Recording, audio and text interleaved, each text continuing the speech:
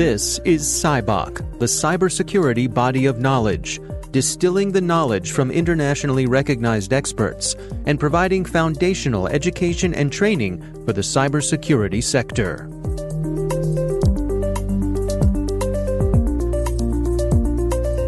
Hello and welcome to CyBOK. I'm Dave Bittner from the Cyberwire. Joining us today is Lori Williams, a distinguished professor at the North Carolina State University Department of Computer Science. She's author of the CyBOK Secure Software Lifecycle Knowledge Area. A lot of organizations don't proactively think about how do they build secure products. And often they are reacting to vulnerabilities when they happen. And so the secure development lifecycle, it provides steps that development organizations can take so that when they design and implement a software system, that it is built to be secure. Well, so let's go through and walk through the life cycle itself. Where do you usually begin? It's good to begin at the beginning, of course, and historically, as I mentioned, organizations react, and that's often called penetrate and patch. And then in 1998, Gary McGraw did a study, and he was really the first one to come out. He's a consultant, and he came out and said, penetrate and patch is bad. We need to build more secure products. A couple years later, Microsoft was really getting pounded on for having a lot of vulnerabilities and was under attack. And in 2002, Bill Gates came out with a trustworthy computing initiative, stopped the shipment of Windows and said, we're not going to deliver this until it's secure, which kind of turned the industry on its head. That 2002 is a long time ago, but Microsoft really set a standard and provided to the whole community a secure development lifecycle model. And that providing it to the community was by design. Like Bill Gates, back when he came out with his Trustworthy Computing Initiative, he specifically said we need to lead the industry. And so the most comprehensive set of practices that organizations can use and historically is the Microsoft Secure Development Lifecycle. Yeah. Well, let's go through that together. What are the various steps that are involved with that? Yeah, so there are a lot of steps. The first step is to make sure that the people in the organization have the training. Frequently, the one thing about training for cybersecurity is that the attackers change what they do all the time. So you can't just learn security and then know security. You actually need to be updated on your training. So that's the first step. The next one is security requirements. So security requirements say, as we are developing this product, what do we specifically need to take into account from a security standpoint? And it really can come in one of two flavors. One is specific security functionality. Could be something like provide authentication. And so then, that's a mechanism, or use encryption. So these are security types of requirements. But the other thing that you need to be thinking about are, for every functional requirement, for every functionality that a product is wanting to deliver, what are the security implications of that functionality? So there's derived requirements. Right. If we do this, what could go wrong? Right. Yeah, exactly. And so like an example that I usually use is there might be a medical application and it says the doctor can edit the patient record. And so if you don't think about security, you just provide functionality for the doctor to edit the record. But if you're thinking about security, then you think about, okay, we need to log that action so that if there is a problem, like someone tampers with the record, we'll know who did it. We need to encrypt that record. So like you're thinking about the security implications of every area of functionality. How do we know that's actually the doctor who's doing the changes? Right. Yeah. And then along with that, there are things like that are called abuse cases or misuse cases. And so you're specifically thinking, who are the attackers and what do they want to do, and then build in the defenses. The following is to define metrics and compliance reporting. And the idea there is that, the organization needs to have thresholds of, We can only have so many vulnerabilities that are in our bug system at any time, and if we exceed that, we need to stop development. Compliance, the governments are enforcing a lot more compliance than they used to, things like GDPR as an example. Right. And so, as governments are imposing regulations, how do we factor that in? That's part of that step. And I suppose that could be dependent on what type of industry you're in. For example, like your example for being in the medical industry, they might have different compliance requirements than someone in the financial industry. Absolutely. So that's the third. The fourth step is to perform threat modeling. And so threat modeling is taking the actual architecture of a system and then systematically going through and thinking about what could go wrong. Where like the security requirements is from the perspective of the attacker, like who wants to attack us and what do they want to do, where threat modeling is really saying, based upon our architecture, could someone, often go through a model called the STRIDE model. So STRIDE came out of Microsoft. So S is for spoofing, T is for tampering, R is for repudiation, I is for information disclosure, D is denial of service, and E is elevation of privilege. And so they'll look at an architecture diagram of a system that they're going to develop and think about, based upon this diagram and the components in the architecture of the system, are any of those threats relevant? And then change the architecture of the system based upon trying to mitigate those threats.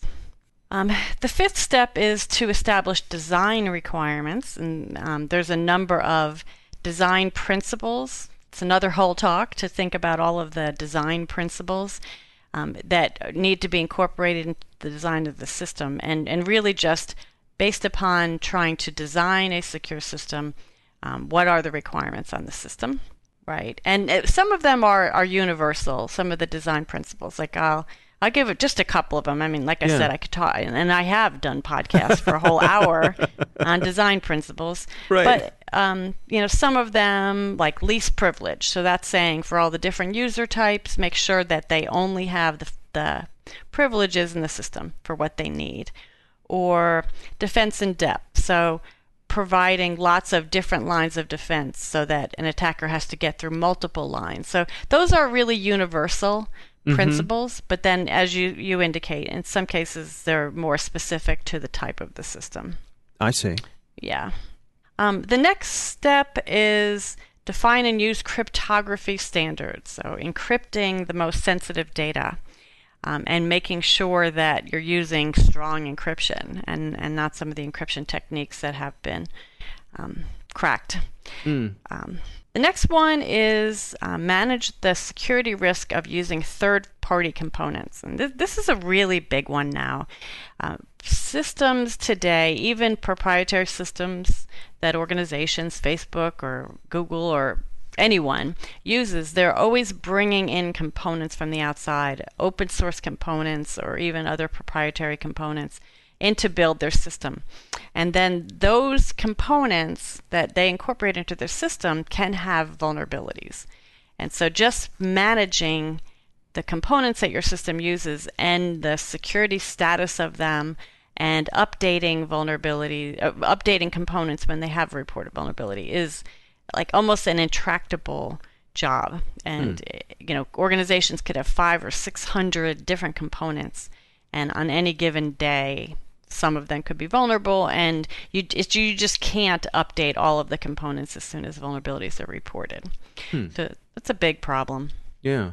The eighth in the Microsoft Secure Development Lifecycle is to use approved tools.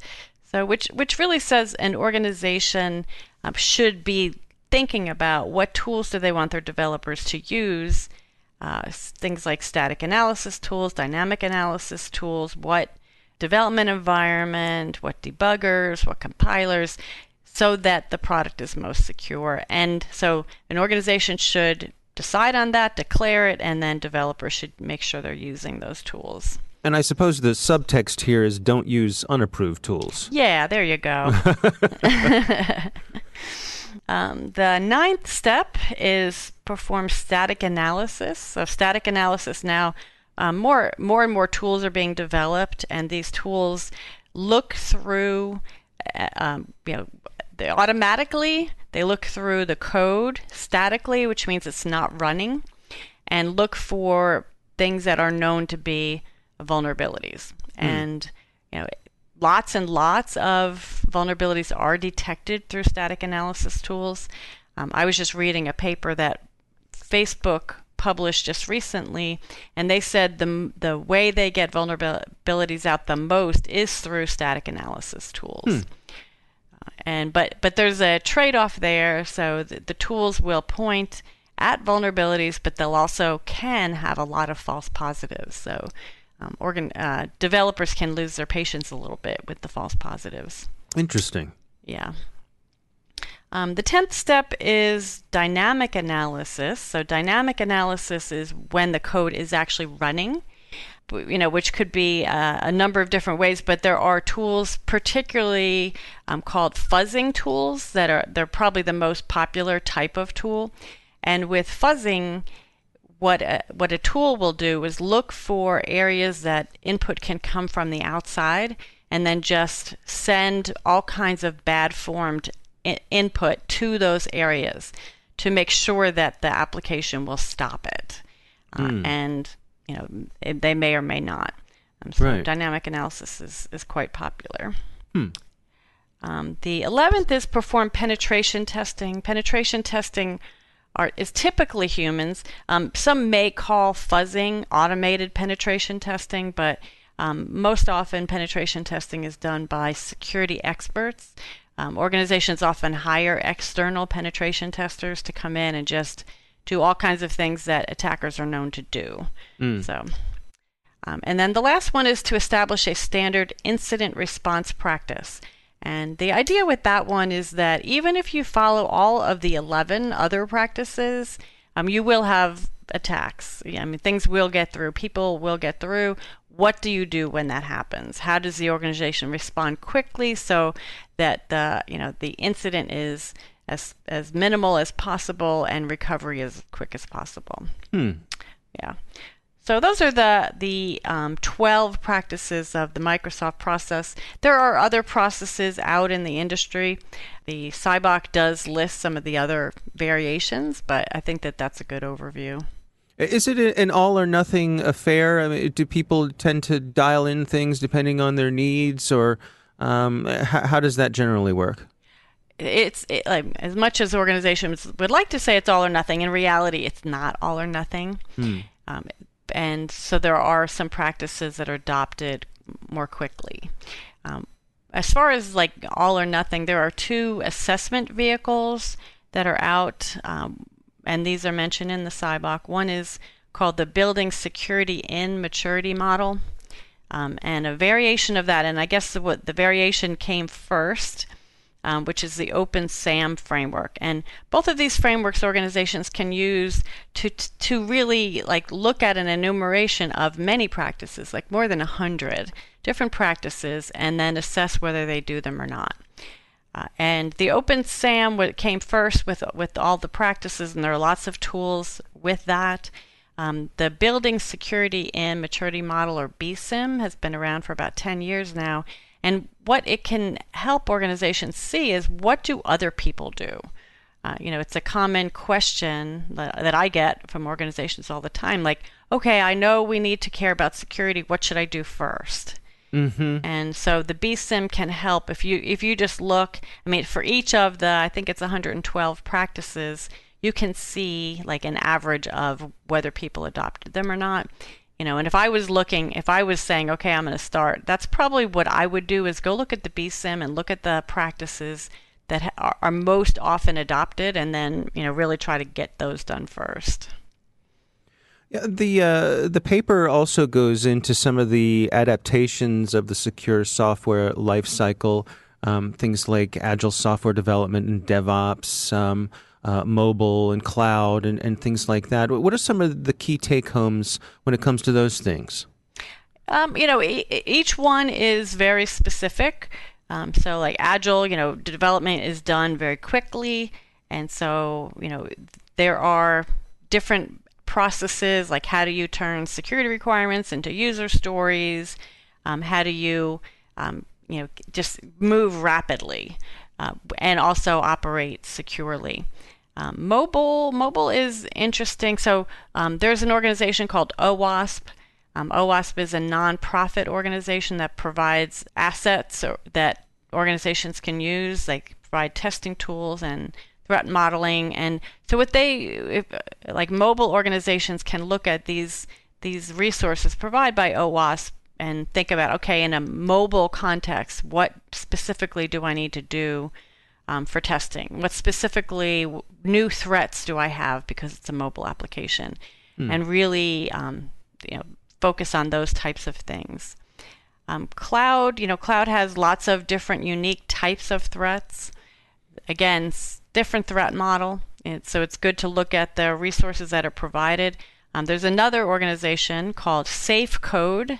And SafeCode it's a nonprofit, and it's a consortium of companies that produce, again, resources that others can use. And so they've provided practices that organizations can specifically look at based upon the threat model of cloud. Another adaptation is Internet of Things, which is getting more and more common, both from industrial Internet of Things, so whole companies instrumenting with small devices, sensors, in order to make their manufacturing floor or their site more efficient, as well as everyday users having Internet of Things type of devices and monitors and sensors and smart light bulbs and smart doorbells. And so there are things that as an industry we need to do to make sure that those Internet of Things devices are secure. Some of the specific threat models are making sure that you can authenticate the device. Also that if there is a vulnerability detected, that you actually have a way to patch that device. Sometimes the devices can be so small, a sensor so small that once you have it, and there is no way to update it. And that's a problem if it turns out that that's an open door for an attacker. Right. So what are your recommendations for organizations looking to adopt the secure development lifecycle? Where do they begin? What's a good place to start? I think beginning is making sure that, number one, there's support both at the higher upper management as well as the developers, that the whole development team really buys in for the need to develop securely. So it's a cultural thing, and that's a very important step, is making sure that the culture and the support is there. And then if I was an organization, I would look, again, BSIMM as a starting point, become familiar of what are the practices that other organizations do, and really questioning, like, can we do that in our organization? An investment in tools, particularly static analysis tools, is important, and the tools can be expensive. There are some open source tools, so if expenses are an issue, I would be looking out at open source resources. OWASP, that organization I talked about, they do have tools that are available. And so I would start to adopt at least open source tools, if not commercial tools. But culture is a huge part. Culture and education, I think, are really two important parts. So making sure that everyone accepts it. And, there's such an attitude, like, who would want to attack us? Like, and just trying to deny that it's a possibility.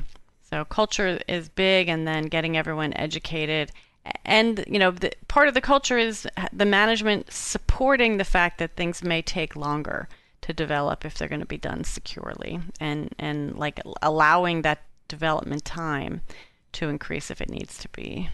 Yeah, it seems to me like it could be one of those, pay me now or pay me later situations. Right, and the later is very, very expensive.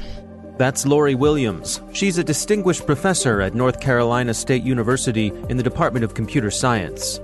To learn more about the SCIBOC project and the knowledge area we spoke about today, visit sciboc.org. This podcast is a product of the University of Bristol. SCIBOC is funded by the UK National Cybersecurity Programme and led by the University of Bristol's Professor Awais Rashid, along with Professor Andrew Martin. Professor George Denisis, Professor Emil Lupu, Professor Steve Schneider, and Dr. Howard Shivers. The SciBach podcast is produced by the CyberWire with coordinating producers Jennifer Iben, Kelsey Bond, and Bristol University's Yvonne Rigby. The executive producer is Peter Kilpie, and I'm Dave Bittner. Thanks for listening.